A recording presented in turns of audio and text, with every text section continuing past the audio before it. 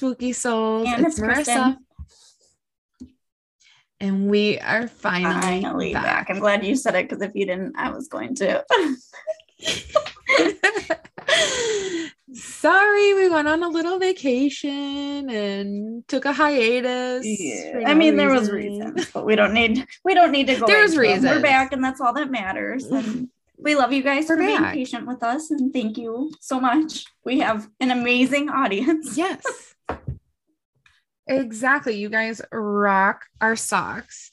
And hopefully we sound better coming to you. We got some new equipment set up, and we found some good software to use for editing. So this is going to be our first episode of hopefully way better quality. It sounds better when we play it back when we're doing our tests. So hopefully that's a good sign.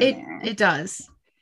And I want you to know that it actually took Kristen and I way longer than we'd want to admit to get this. Well, we were going to record yesterday, and then we ended up messing around with trying to get this all situated. That whole 2 hours yesterday, it was bad.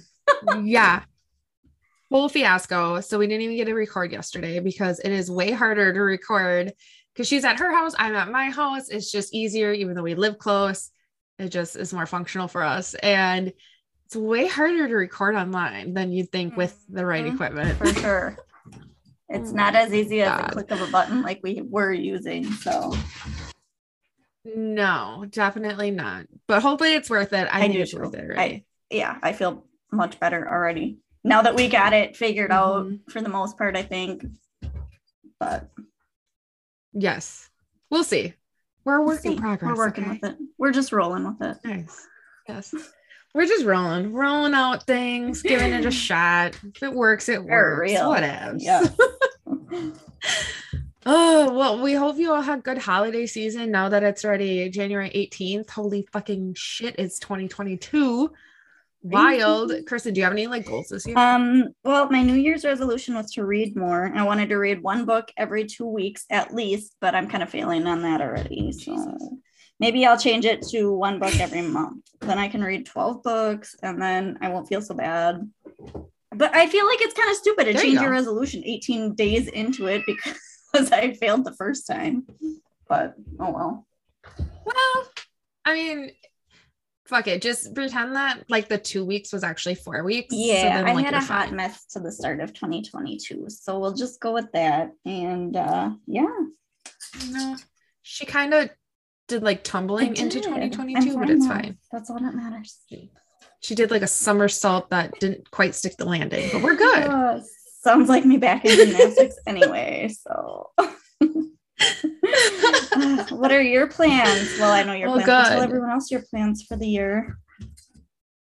We want to go on 5 vacations. That's our plans together. I definitely want to read more. I just want to be that girl, that girl that gets up in the morning and actually makes her bed and makes her really good iced coffee and journals.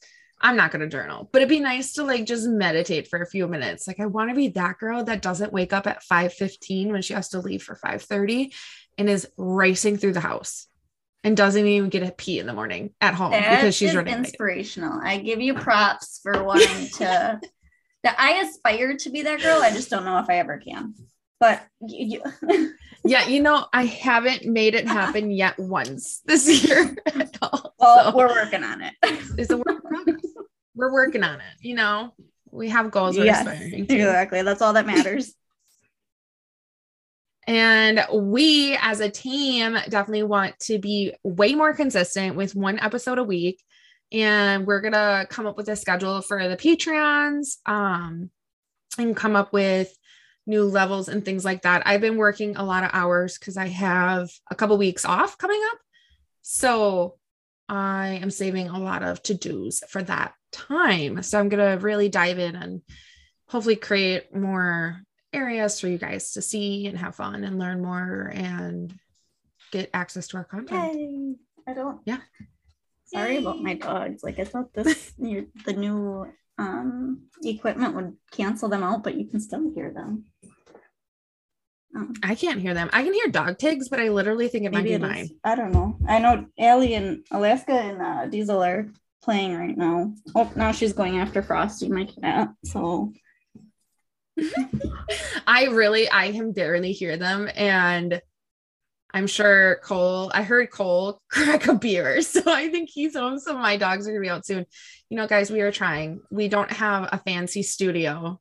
We are definitely no crime junkies. Maybe someday. No, just not right now. We are not. Someday. We're starting out. We need some good sponsors.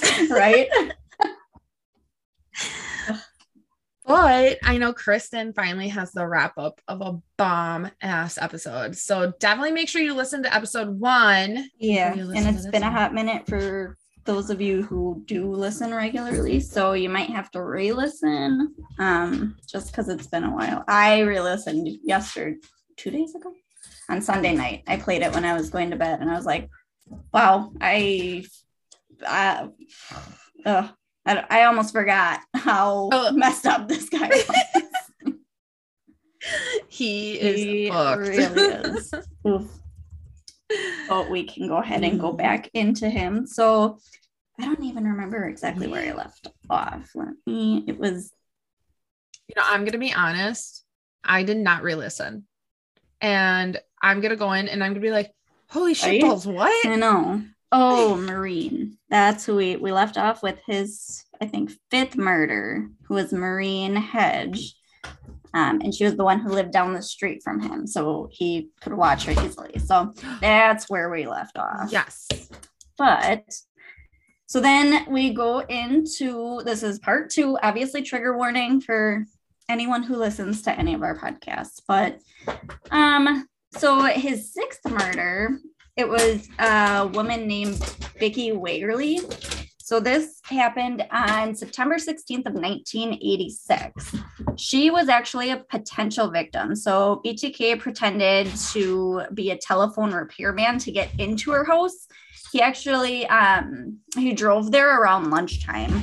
But prior to this, he had stopped somewhere else to change into what he called his hit clothes. So basically his clothes that he committed his murders in. Hit clothes. I know. That's so fucked. But he knocked on one of the neighbors' doors just to let them know that they were like doing repairs in the area and to basically make it seem more legit, which I got to hand to him. That's a pretty smart move to. Yeah, like it's so weird how cunning and like kind of sadly, like you said, intelligent. I don't want to call him intelligent, but he really was. He was, and that's how he got away with it. So he was knocking on the neighbors' doors and letting them know that he was doing it in the area. And then he ended up at Vicky's house. He asked her if he could check her phone lines inside, and then she allowed him in. So he went over to where the phone was, but then she like looked away and he had drawn a pistol on her. Mm-hmm. And then he asked if she would go to the bedroom with him, which I don't know why he even asks. That's how they word it. Like you would think he'd just be like, go to the bedroom. You're not, when you have a gun to someone, you're not asking shit. You're demanding. Let's reword that. So they ended up going back to the bedroom and he told her that he was going to tie her up. He said that he just used some material that he had found in the bedroom, but she had broken out of that. And then they started physically fighting. He did gain control over her. Then he found a nylon sock and took it and started strangling her with it. Then he thought that she was dead. So he started to like rearrange her clothes and took some photos of her. Then he heard a commotion and remembered that Vicky had just mentioned something about her husband coming home shortly. So he ran out of the house really quick. At that point, he already had the keys to her car. So he used her car to get away, which he only drove it about 2 blocks. And then he went to his own vehicle. So I don't. But I think the worst part about this one is that she had a toddler in the next room just playing. Oh my God. He didn't do anything to the toddler, but like he killed the mom, went just the next room over while the kid was playing. It's so sad. What the Yeah. fuck? And the husband, it was him. He was the commotion that BTK heard. He had come home for lunch. He couldn't find her. So he thought that maybe she just like ran to the store really quick. But he found it a little weird because the toddler was still at home and normally she would have taken him. But I think he thought like maybe it was just a really, really quick thing that she was running for like a minute to go. I mean, I don't know. But okay, definitely not going to spread hate on her, but I would never leave my toddler for any sort of minute to run any sort of way. He still found it strange, but I think, I don't know. But I don't know. This was what, the 70s though? 80s? I think this one was, 1986. Yeah. Times are different back then, I guess. Times are different, I guess. But obviously not. It just wasn't as heard of because this is happening in 86. Mm-hmm. So anyway, the husband actually did eventually find her between the bed and the wall. And she was between the bed and the wall that wasn't visible from the doorway. So when he had first checked the room, he didn't obviously see her. So he thought that she was just not home. Oh, that's so sad. And then once he found her, he thought she was dead. But once paramedics arrived, they tried to revive her, but it unfortunately failed. And the husband had been the original suspect in this case because he had supposedly been in the house for some time before finding her. But he luckily wasn't ever arrested. Thank God. I know. Well, thank God. Yeah, imagine losing your wife and then being blamed. I mean, I'm sure it happens quite a bit. Like, they always turn to the husband first, and if they don't have like a good reason, you just get locked up. So that's I don't know. Yeah, it's insane. It's insane. But yeah, so that was his 6th murder, and then in 1988. So there was 3 members of the, I think it's Fager, Fager, Fager family in Wichita. They had been murdered. A letter had been received from someone claiming to be BTK, and he had denied being the killer in this crime, but said that the killer had done some admirable work. When BTK finally gets caught later, it is found out that he did write the letter, but again, he did not commit the murders for those 3 family members. But he was just like, "Hey, you're a great killer." Like, why? What the fuck? I hope what? Like, hey, good job murdering people. You are definitely someone I respect in this profession. I really look up to you. Like, I don't know, whatever. Whatever. Yeah. Fucking. Okay. Okay. So his final murder, thank God, her name was Dolores Davis. She went by D. And this was on January 19th of 1991, which is what, how many years ago tomorrow? Wait, say that again. What was the date? 1991. So 10, 20, 30, 31 years tomorrow. Yeah. Oh, well, RIP. No. So, BTK again went somewhere. I couldn't find where exactly, but he went somewhere to change his clothes. Then he parked nearby Dee's house and walked to the residence. He said he remembers it being very cold that night and said that he had some reservations about going in since he had cased the house before and he couldn't really find a good way to get in. But he ended up going anyway. She was in the house and he finally just ended up like finding a concrete block and throwing it through the patio door window area and just walked in. I know. Terrifying. But like she heard it and she came out of her bedroom thinking that a car hit her house, which I know. Oh my God. Poor lady just innocently thinking it's an accident. Literally one of my biggest fear is like, okay, not to like take you off, but the other night, like something fell in our living room. It still creeps me out. I think our house might be haunted. I'm going to do like a sesh, but, we were both passed out sleeping and we woke up to a noise. And when I woke up, I was like so confused why I woke up, but I knew I heard something, but I couldn't figure out what I heard.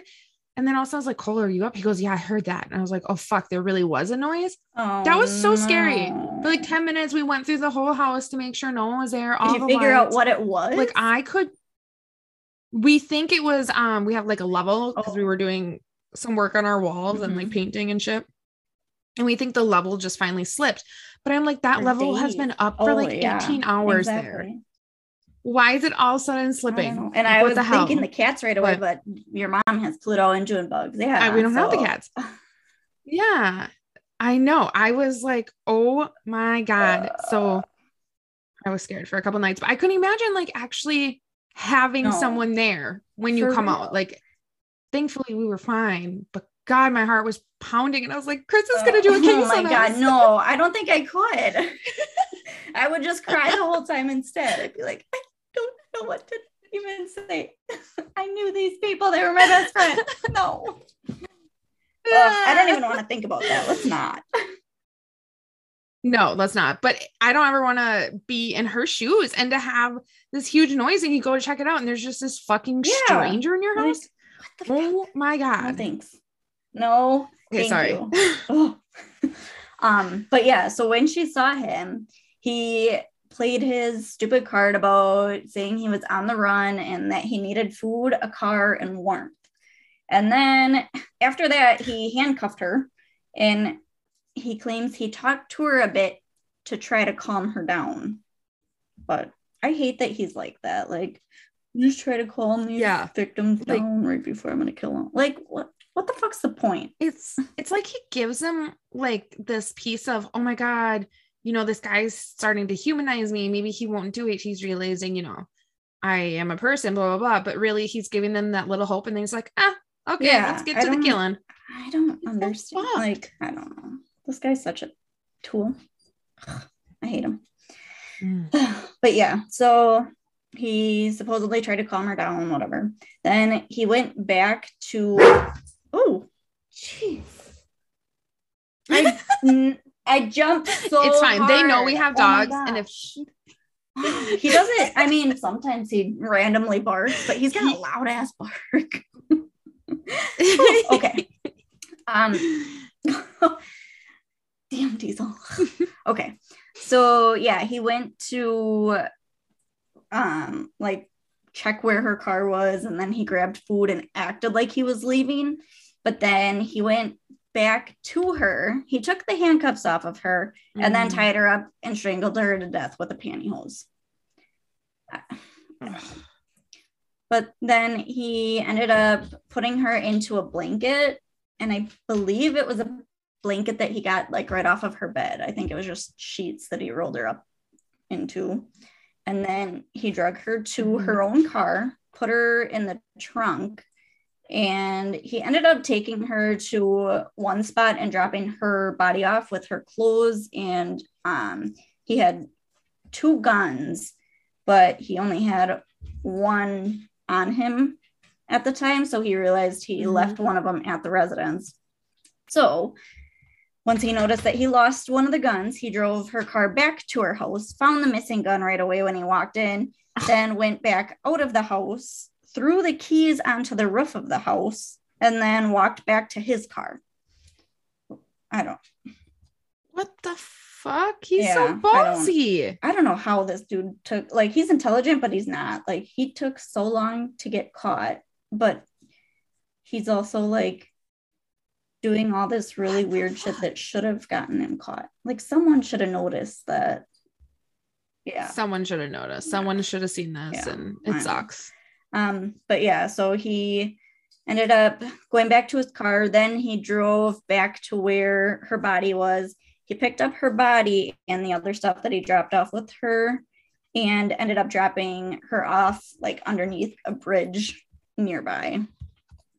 But then the scene of the house was discovered by Dee's boyfriend, who noticed that the glass was broken into her house. Then he saw that her shoes were all piled up, which I don't really know what the significance of that is, but it felt important. I don't know. I don't know if she was like a very neat person and the shoes piled up were not normal in her. I don't really know. But But then Okay. also noticed the sheets were missing from her bed, which obviously that's weird. So, yeah. Scary. Yeah. And then about 13 days later, her body was actually found. February 1st of 1991. It was in the ditch nearby like 117th North and Meridian. So it's not too far from her where she was, I guess, her residence. Mm-hmm. But her body had already started to decompose at that time. And that scares the shit out of me because that's less than 2 weeks. Like, and just knowing that is, I don't know.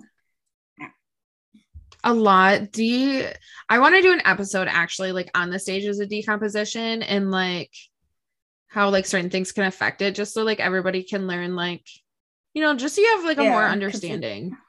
I want to give our listeners. So one day we'll do that, but it's crazy. Like, and heat and cold. And I mean, this is January, but where was it located again? Kansas. I mean, it's not that cold in Kansas, right? And it's definitely not Wisconsin. But I think it like snows and stuff, doesn't it? I guess I don't know. I'm really bad with geography. I don't know. Geography and meteorology, same. I don't know. But that's so sad. So sad that her boyfriend had to walk into that, and just the fear. I can't even imagine. So then Dee's son, his name was Jeffrey Davis. He had received a letter a few months after the murder. It stated that the person who wrote this letter believed that whoever killed Dee had also killed Vicky Wagerly because he had suffered from a sexual issue. So Jeffrey was like, what the fuck? And he brought that letter to the police. They kind of like brush it off, saying that there's a lot of crazy nut jobs out there who will say anything. So they didn't really think much of it. And I think at that time, I don't know, like if they put together that BTK killed all of these people yet, or if they were different. I would assume. Yeah, I think they were at this time. I think they were starting to be like, okay, I think this may be one person or something. But then, so a few years after Jeffrey Davis, Dolores' son, had gotten that first letter, he ended up publishing a book called The Shadow of Evil: Where is God in a Violent World? And that book had talked about him losing faith a bit when his mother had been murdered. That book came out in 1996, and after the release of that book, he received another anonymous letter, and it ended up being from the same person who wrote that first letter. So, what the fuck? Portions of this letter read, this is all going to be quoted, and quote, "Dear Mr. Davis, first of all, thanks so much for writing your book. I am so grateful that you express many of the same emotions that I've experienced when confronted with evil and violence. Just so you know where I'm coming from, I am 60 plus years old, am white of ethnic origin, have an average education, and have lived in northern Sedgwick County for 30 plus years now. That is a long, long time. Personally, I believe that the same man did kill Maureen Hedge, Vicky Wagerly, and your mother. There seems to be similarities among all of these cases. I'm sure your mother was terrified. My heart pounded during the part where you went back on the anniversary of your mother's death to sit and wait for the killer. It's too bad that Unsolved Mysteries didn't accept this story. It would have been an interesting one and would have adapted well to the screen. Bless you, a taxpayer, North Sedgwick County." Unquote. Yeah. So like, yeah. Do you think that was him? Yeah. That's the thing with him is like, now we're going to get into all the back and forth that he does, like with the TV stations and the newspapers and stuff. And like, eventually this is how he gets caught, is because he kind of fucked up. But like, if he didn't go back and forth and write all this shit, I don't know if they would have really caught him. He liked playing with the attention, the limelight.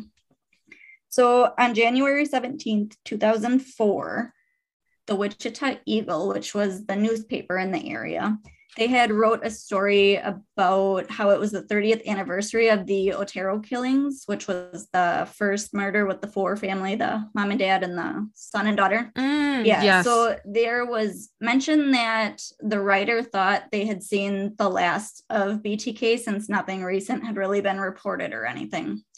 But we know BTK does not like to be forgotten. So on the dates are like close, but I never found for sure which day. So it was either March 17th or March 19th of 2004.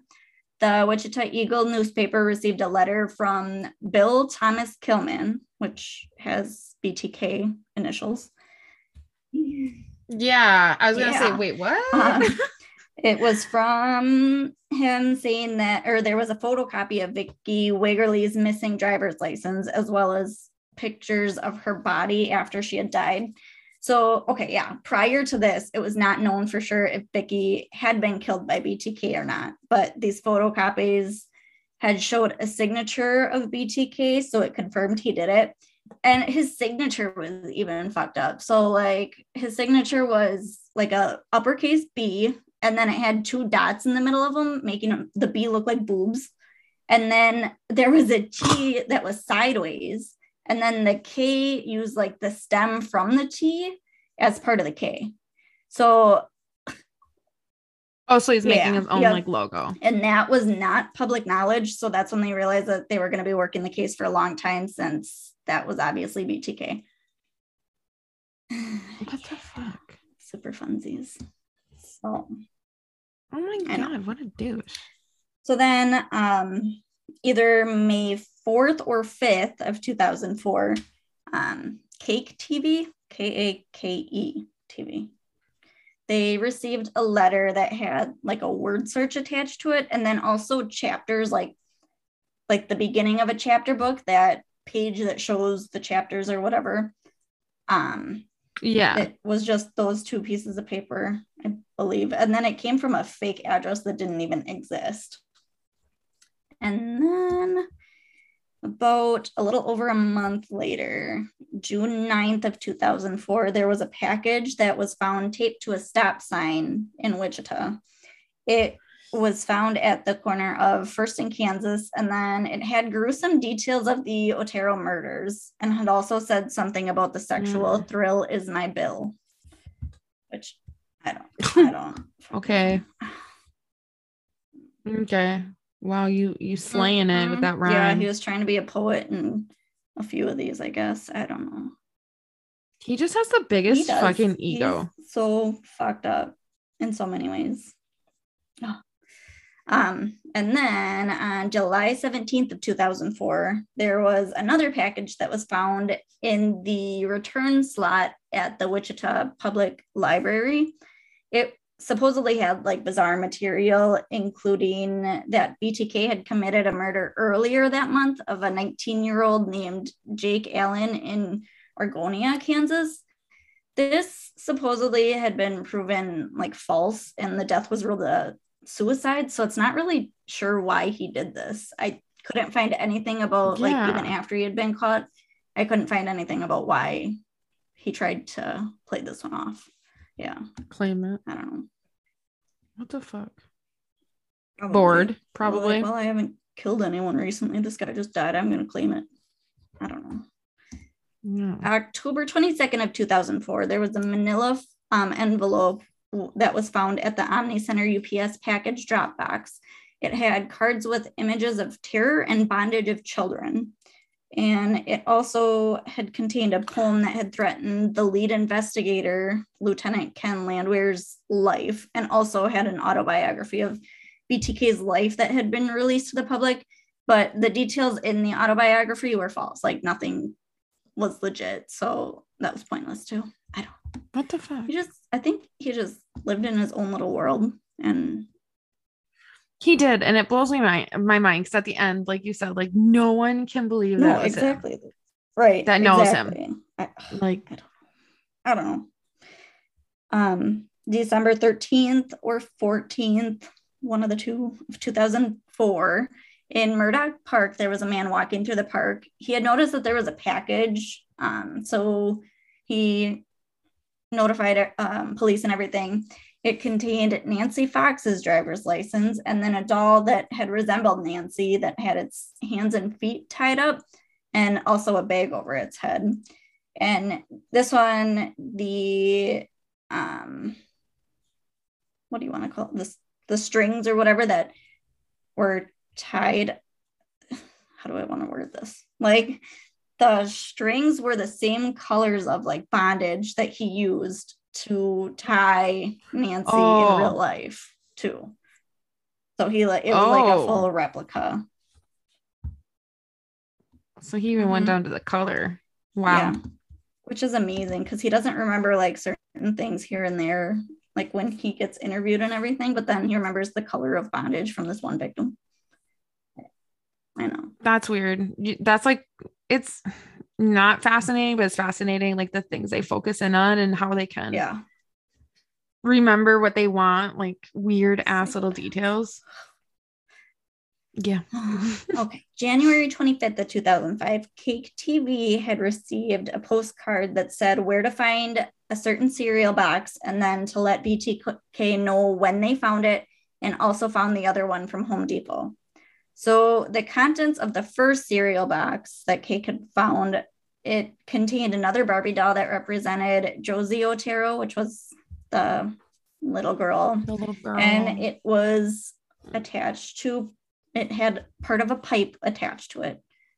Yeah. No. Yeah. I literally have in here sad face, sick fuck. Sick fuck, dude. Poor all of these victims. I feel so bad, but especially the yeah, little like girl. He just like, I don't know. I hate him so much. But then they were confused about the Home Depot cereal box. They didn't know what that meant. So then they had put notices up asking employees to come forward with any information that they had about it.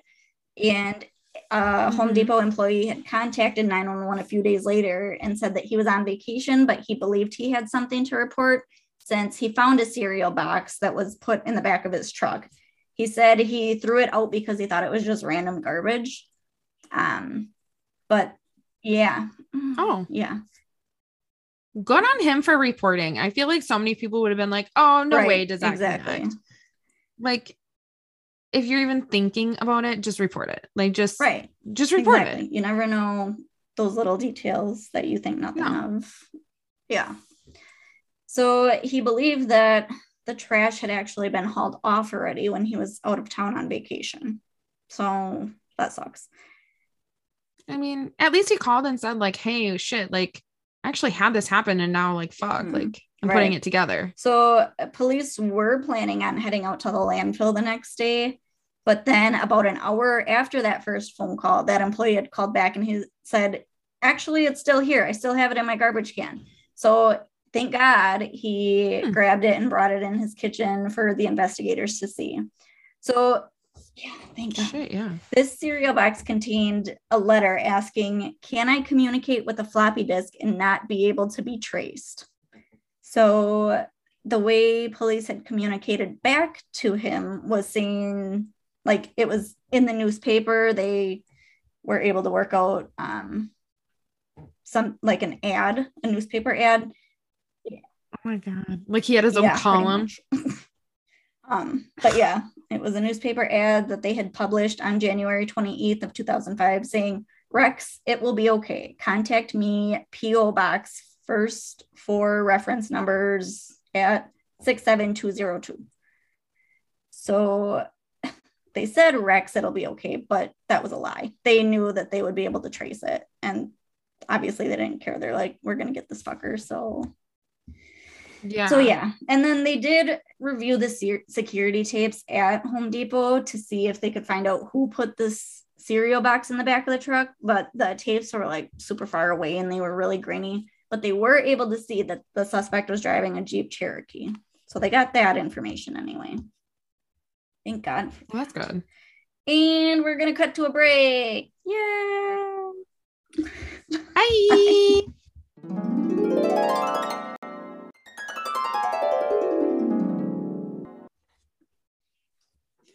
2005. This was 6 days after that ad had been ran in the paper saying it was okay to use a floppy disk, blah, blah, blah, blah, blah. There were more postcards that were received at Cake TV confirming that BTK had gotten the message. Police did request that they would not report that info until March 1st. And I don't know if that was just to like keep it on the DL that like they didn't want him contacting them, or like I don't really know the reason why they I don't really I don't know. Okay. They have their reasons. I couldn't find them, damn it. Oh well. February 16th of 2005, this was I think this was a different TV channel called KSAS, I think. I like it. I hope that's not a typo. Well, it was a TV station.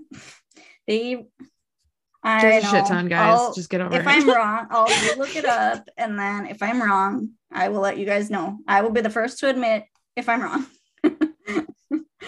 So this TV station or channel, whatever, they received something called communication number 11 is what it's referred to. And it was obviously from BTK. And it included a purple floppy disk in it. Dun, dun, dun. Dun, dun. So the floppy disk, it was first x-rayed to make sure that there wasn't any type of explosives in it, since they knew that BTK was intelligent and they didn't want to chance anything. Yeah. Well, that's good. They did not find anything, any explosives, thank goodness. And then they went to put the floppy disk into a non-network computer just in case there was a virus on it and he was trying to like hack their system or whatever. And then they found out that it was safe and it wasn't encrypted or anything like that. And they were able to pull information off of it that a man by the name of Dennis was the creator of it. And then that it had also been put into a computer in Park City at a church called Christ Lutheran Church. Oh my God, he was using a floppy disk at church. What? Yeah, he's at a the fucking church. Idiot. Oh my God, what fucking psycho. So then they just did a quick internet search and it was literally Lutheran Church, Wichita, Dennis, and the Rader family name popped up. They were able to find him as Dennis Rader, Lutheran Deacon. So he's a fucking idiot.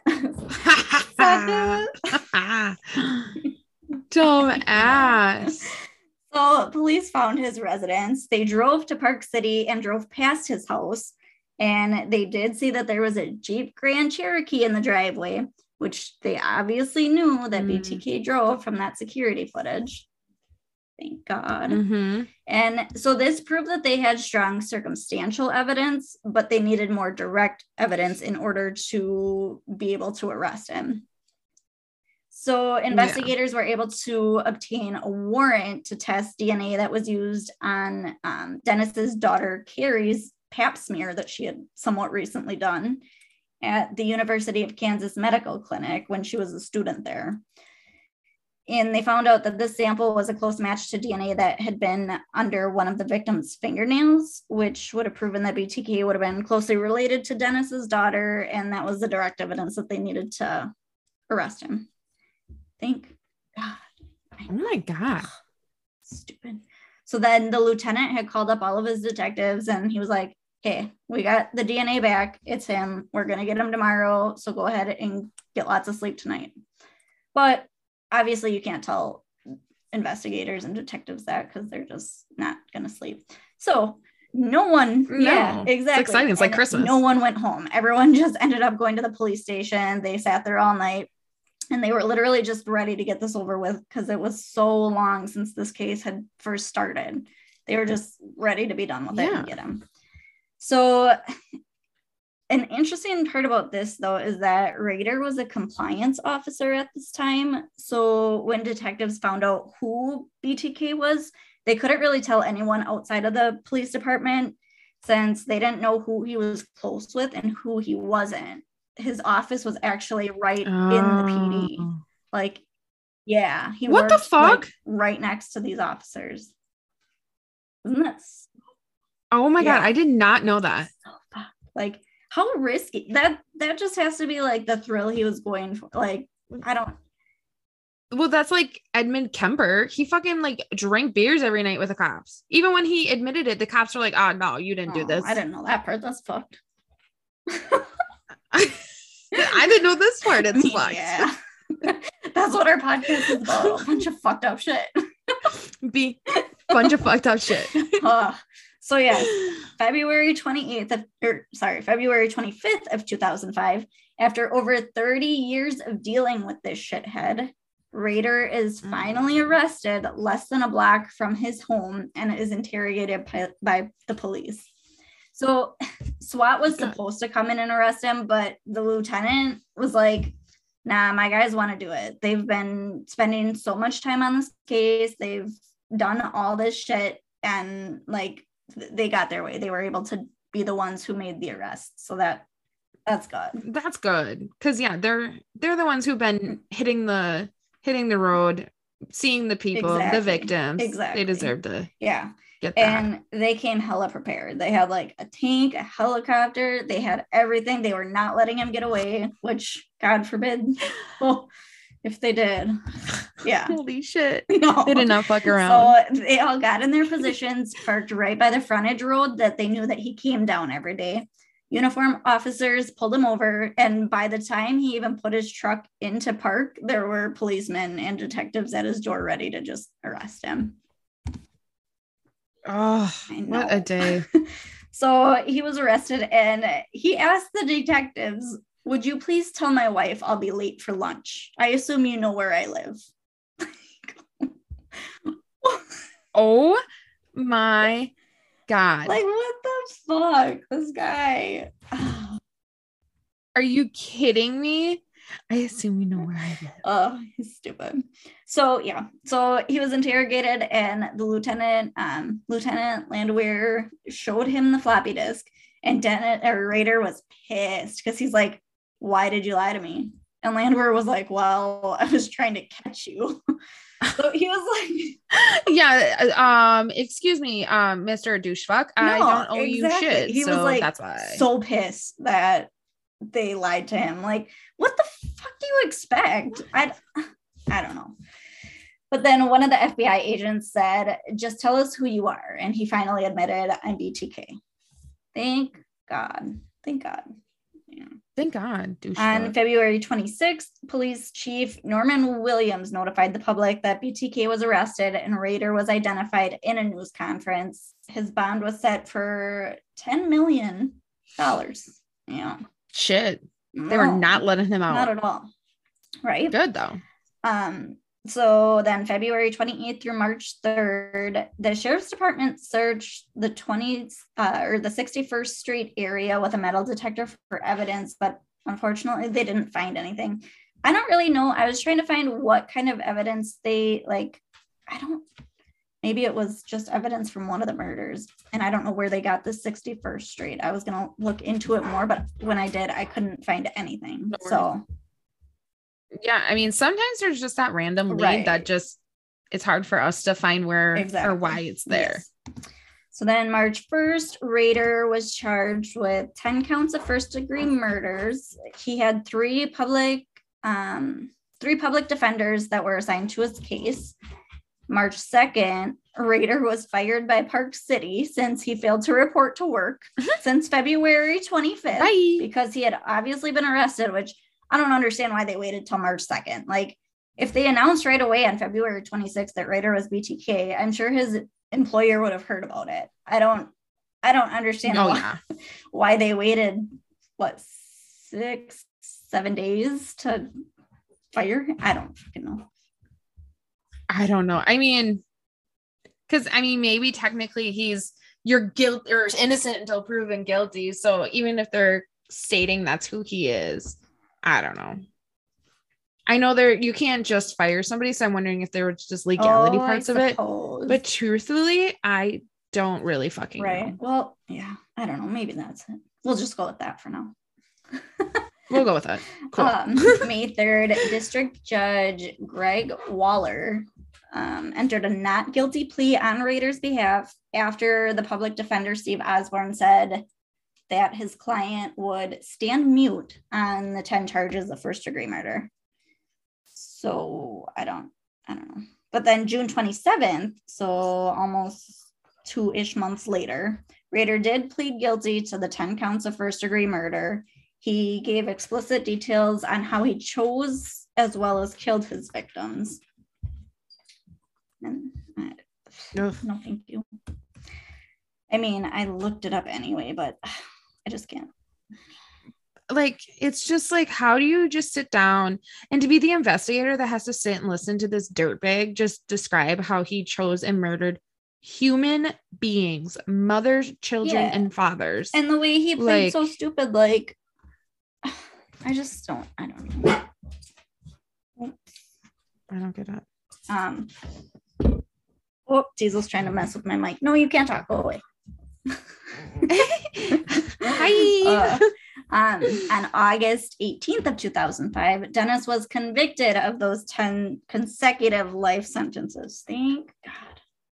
Yeah. Good. During the trial, all of his victims' families had said what they needed to say to Rader. And then when he finally got up to talk back to them, all of the family members just walked out of the courtroom. They had agreed to do this, which was pretty damn cool. Like, we already gave you enough of the time of the day to explain what you did. We don't need to hear anything else.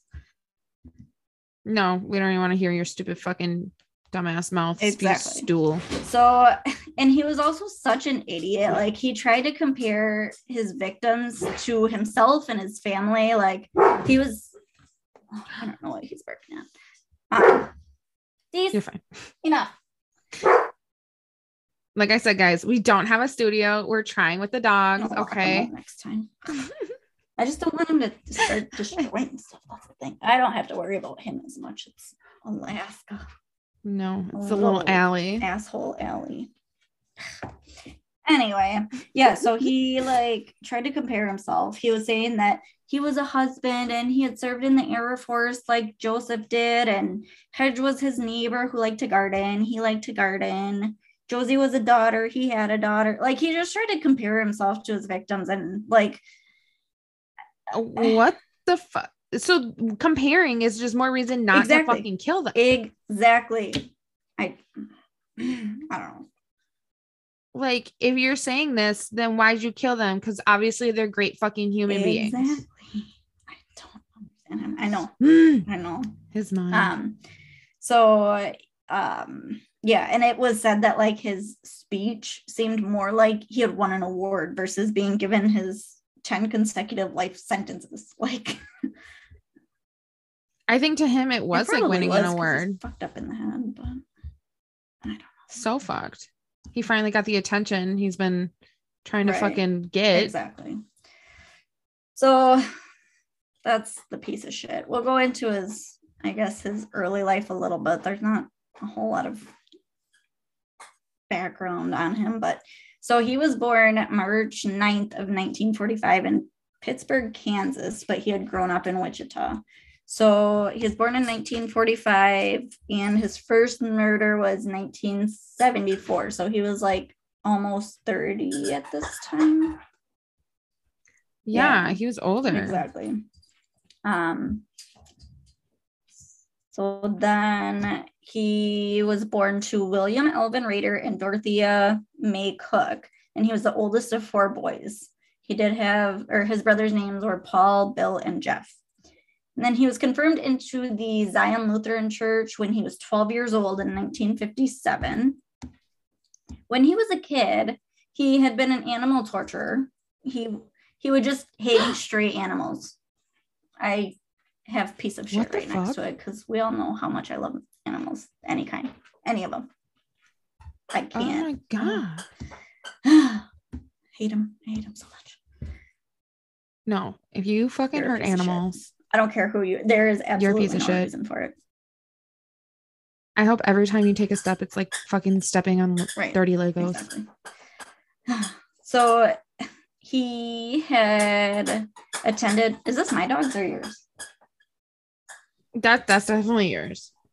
Because I don't have squeaky toys because I cannot stand them, and Nova has to get the squeaker, and then she pukes it up 2 days later. I was like, there's no way it's literally, I turned around, it's Allie laying on the carpet She's just laying there. Looks like she's sleeping, but she's got a squeaker in her mouth. Little shithead. You know what, guys? She's content. I'm sure most of our listeners have like babies or fucking pets. Guys, it's hard to have life with them. It was a little lobster, and I took it away from her and gave it to Tucker. Now he's just staring at it. But anyway, okay. He attended Riverview School as a kid and then went to Wichita Heights High School and graduated in 1963. But he supposedly had a sexual fetish for keeping women's underwear. Yeah.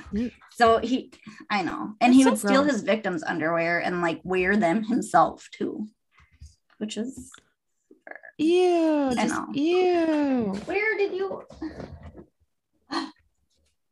That's so gross. I don't understand why like guys would ever want to take someone else's underwear. Like vaginas are gross, man. I would agree. I don't understand. I don't get it. He's gross. So and then during 1965 to 1966, he had went to Kansas Wesleyan University. And then he had also been a part of the U.S. Air Force, where he had been stationed in Texas, Alabama, Okinawa, Japan, South Korea, Greece, and Turkey from between 1966 to 1970. And his stalking could somewhat be like connected back to this because he had supposedly seen himself as somewhat of a spy during his Air Force days. So that's where like they kind of get that they think that that's where like the stalking kind of originated. Again, his ego is so big. Yeah. Once he served his time in the Air Force, he moved to 6220 Independence in Park City, Kansas, which was around 1971. And then he worked in a meat department for Leaker's IGA supermarket. He met his wife, Paula Dietz, through church, and they had gotten married on May 22nd of 1971. Dennis had also worked at a Coleman Company as an assembler from 1972 to 1973. Coleman Company is like the camping gear manufacturer. That Coleman. Oh my God. Coleman. When you were saying Coleman, I was like KOHL man. And I was like, what the fuck? Yeah. Like all I think of is like a green sleeping bag. That's what I think of. That is literally a green sleeping bag and lantern, a lantern. That's all I'm I know those are the two things that popped in my head too. Oh, that's funny. Yeah. So but he was going to school during this time too. So in 1973, he had earned an associate's degree in electronics at the Butler County Community College in El Dorado, Kansas. And later that year in the fall, he had enrolled in Wichita State University for a bachelor's degree in administration of justice, ironically. I don't know, dude. Oh my God. But he ended up graduating with his degree in 1979 from there. So at one point he said that when he was back in grade school, he would like bind his own hands up and ankles with rope, and then he'd put a bag over his head. And that was like part of his sexual fantasies that he had. He would find women in magazines and cut them out and draw ropes and gags on them too, which. Wait, in grade school? Yeah. Oh my God. Get the kids some therapy. I mean, could have saved a lot of lives that way, but why would we do that? That just makes too much sense. Yeah. I want to put my kids in therapy. Just in case. Literally. You never know. As soon as they can start talking. You never know. As soon as they can start to talk. Yeah. But ironically, like he also worked for ADT Security Services. So that's cool. That's great. What a great He was there from November 1974 until he was fired in July 1988, supposedly because he wasn't meeting quota, but he was there for 14 freaking years. And like he also worked for the Census Bureau from May 1989 to July 1989, which is crazy to think that he had these jobs with like secure access to people's addresses and homes and all this shit. I was just gonna say he's getting jobs like with like sensitive Isn't information. that scary? Yeah. Yeah. And then, so May 1991 up until March of 2005, he was working as a compliance supervisor, like mentioned before, for Park City, which in his role, he had supervised the department that had handled animal control, which is super ironic, housing problems, zoning, general permit enforcement, inoperable vehicles, and a variety of nuisance cases. So I don't know. You're gonna go and kill people, and then you're gonna be in making sure people are in compliance for shit like that. What? I don't know. And then so I have just this part named random facts because I didn't know where to throw it in my research. So Dennis had his own terms for certain things. So he used the words projects, trolling, and stalking. When he would use the word project, he would be referring to each murder. And then he stated that his projects were basically his sexual fantasies. And then he would refer to trolling as obviously when he was looking for his next victim. Then once he chose his next victim, he started stalking them. So those were the three parts to his murders, were the project, trolling, and stalking, which. So oh my God, so annoying. So he gave it like a beginning, middle, and end type thing. A storybook. It's a fucking procedure or a story or a step-by-step process. It's also super fucked because he had a stress ball that he would use in order to strengthen his hands to strangle people. And oh my God, the words on the stress ball read, "Life is good." It's just ironic. Oh my God. And to think about that, during the day while you're at work, you're playing with your stress ball to get better at killing people. I don't get it. That sounds so loud in here. I don't get it. I don't get it at all. He's such a fucking douche. But then the last part that I have is that there were supposedly a couple other intended targets that thankfully they didn't carry out. But there were two women in the 1980s and then another one in the mid 1990s. So he did plan to hit them. However, all three of them filed restraining orders against him, and one even moved away. But that makes me question, how hadn't he been reported as even a possible suspect? If he had these three girls who had restraining orders against him, I don't understand that part. I don't know. I mean, I know in the 80s and shit, their filing system is probably not what it is today. That's very true. Maybe it was different counties too. Were they communicating, things like that, and having it spread out over years? Yeah, that's true. I mean,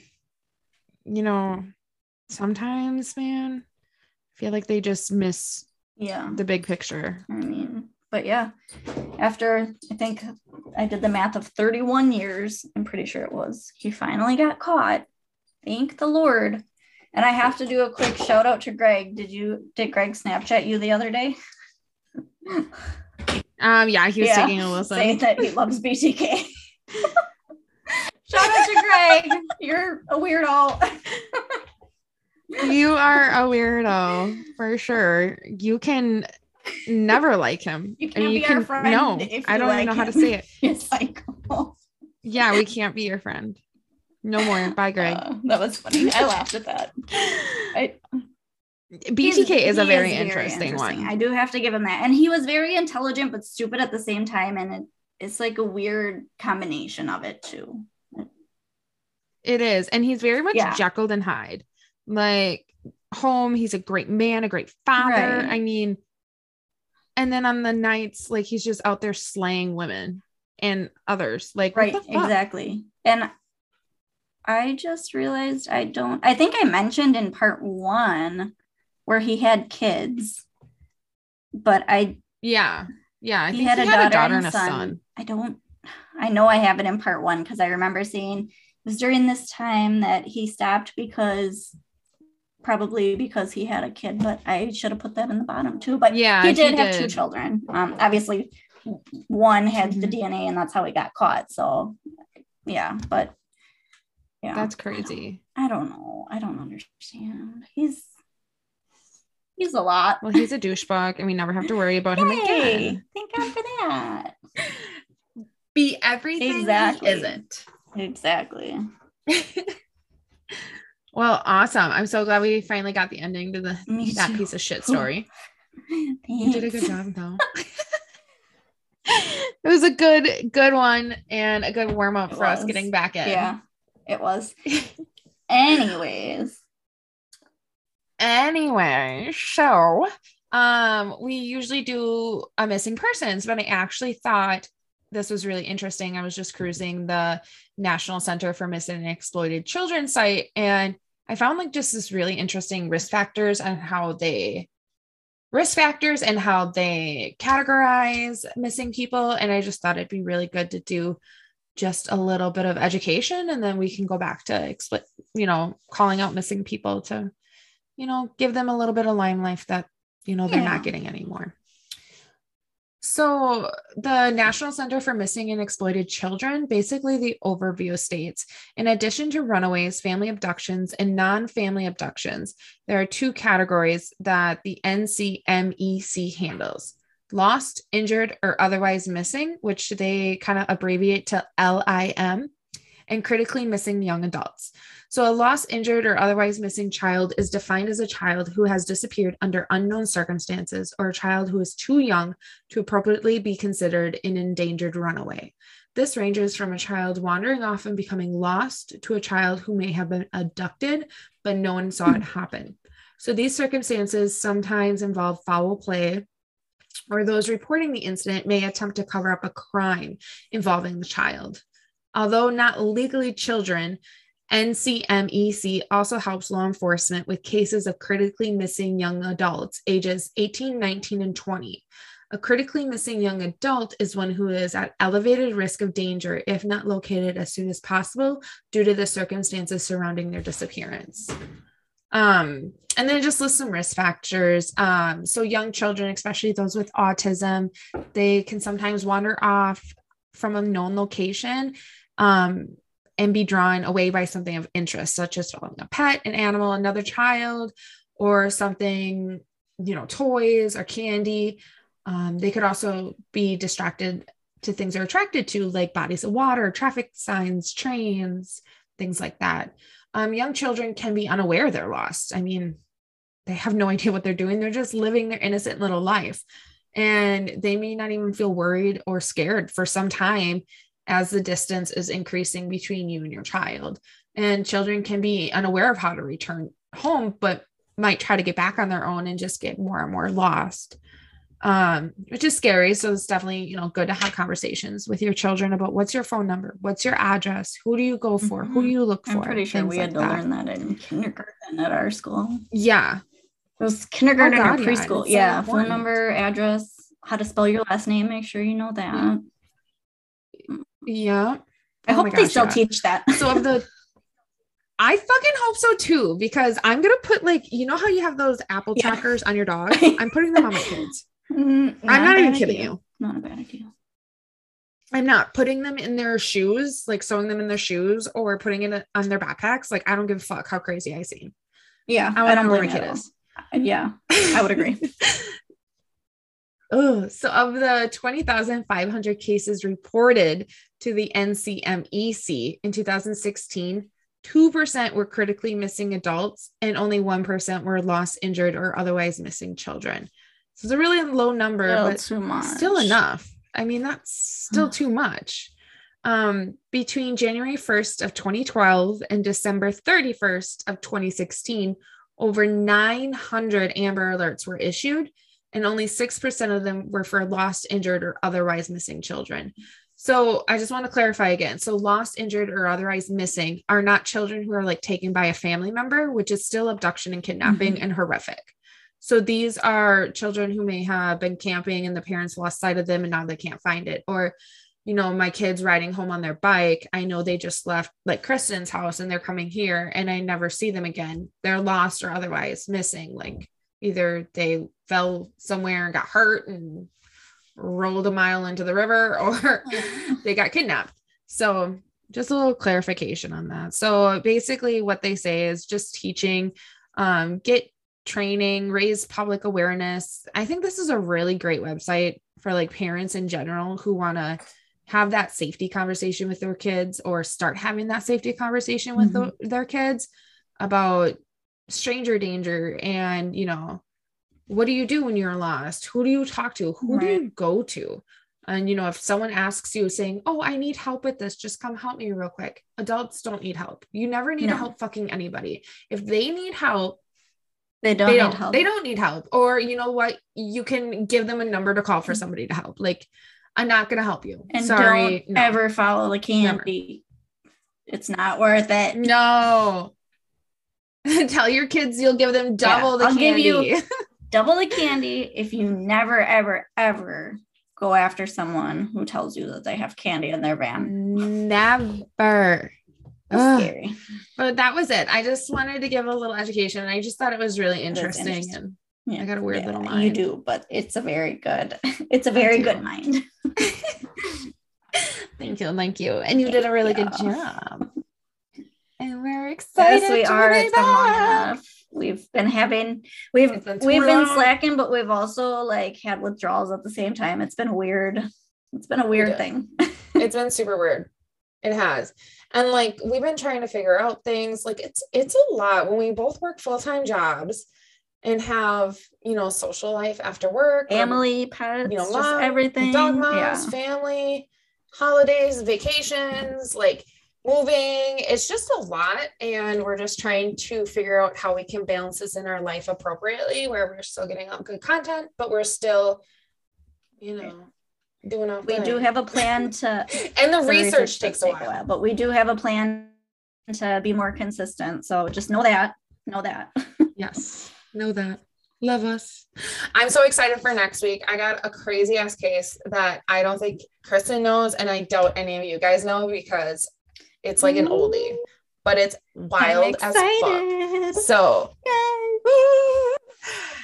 okay. Well, do you have anything else? Also, I apologize again for my dogs. I'm gonna trap them outside next time. I think they were totally fine. Allie and her damn lobster. She just needs a squeak. She needs to be loud. That's her thing. She needs to be known that she's there. She's just annoying. Well, she's a husky. They're mouthy.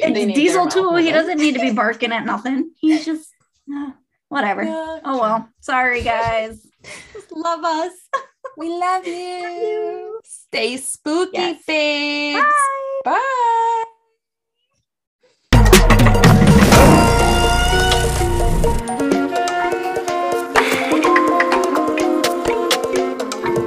Bye.